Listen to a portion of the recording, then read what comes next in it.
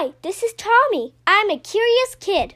I love to learn and always work hard in school, but I really love exploring difficult and complex subjects like economics, astrophysics, and psychology. Every day I try to go to sleep a little bit smarter than when I woke up. Here's what I learned today.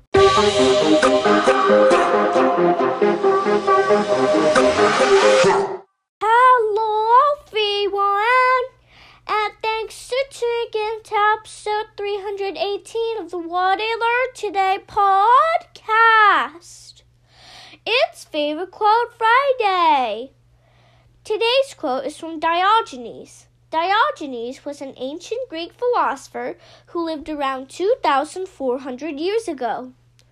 Also known as Diogenes the Cynic, he became well known for cynical philosophy, which contrasted the traditional philosophical thinking of Socrates and Plato. He said, "He has the most, who is most content with the least." I really like this quote. It reminds us that true contentment comes from within and cannot be found or obtained through the possession of material objects.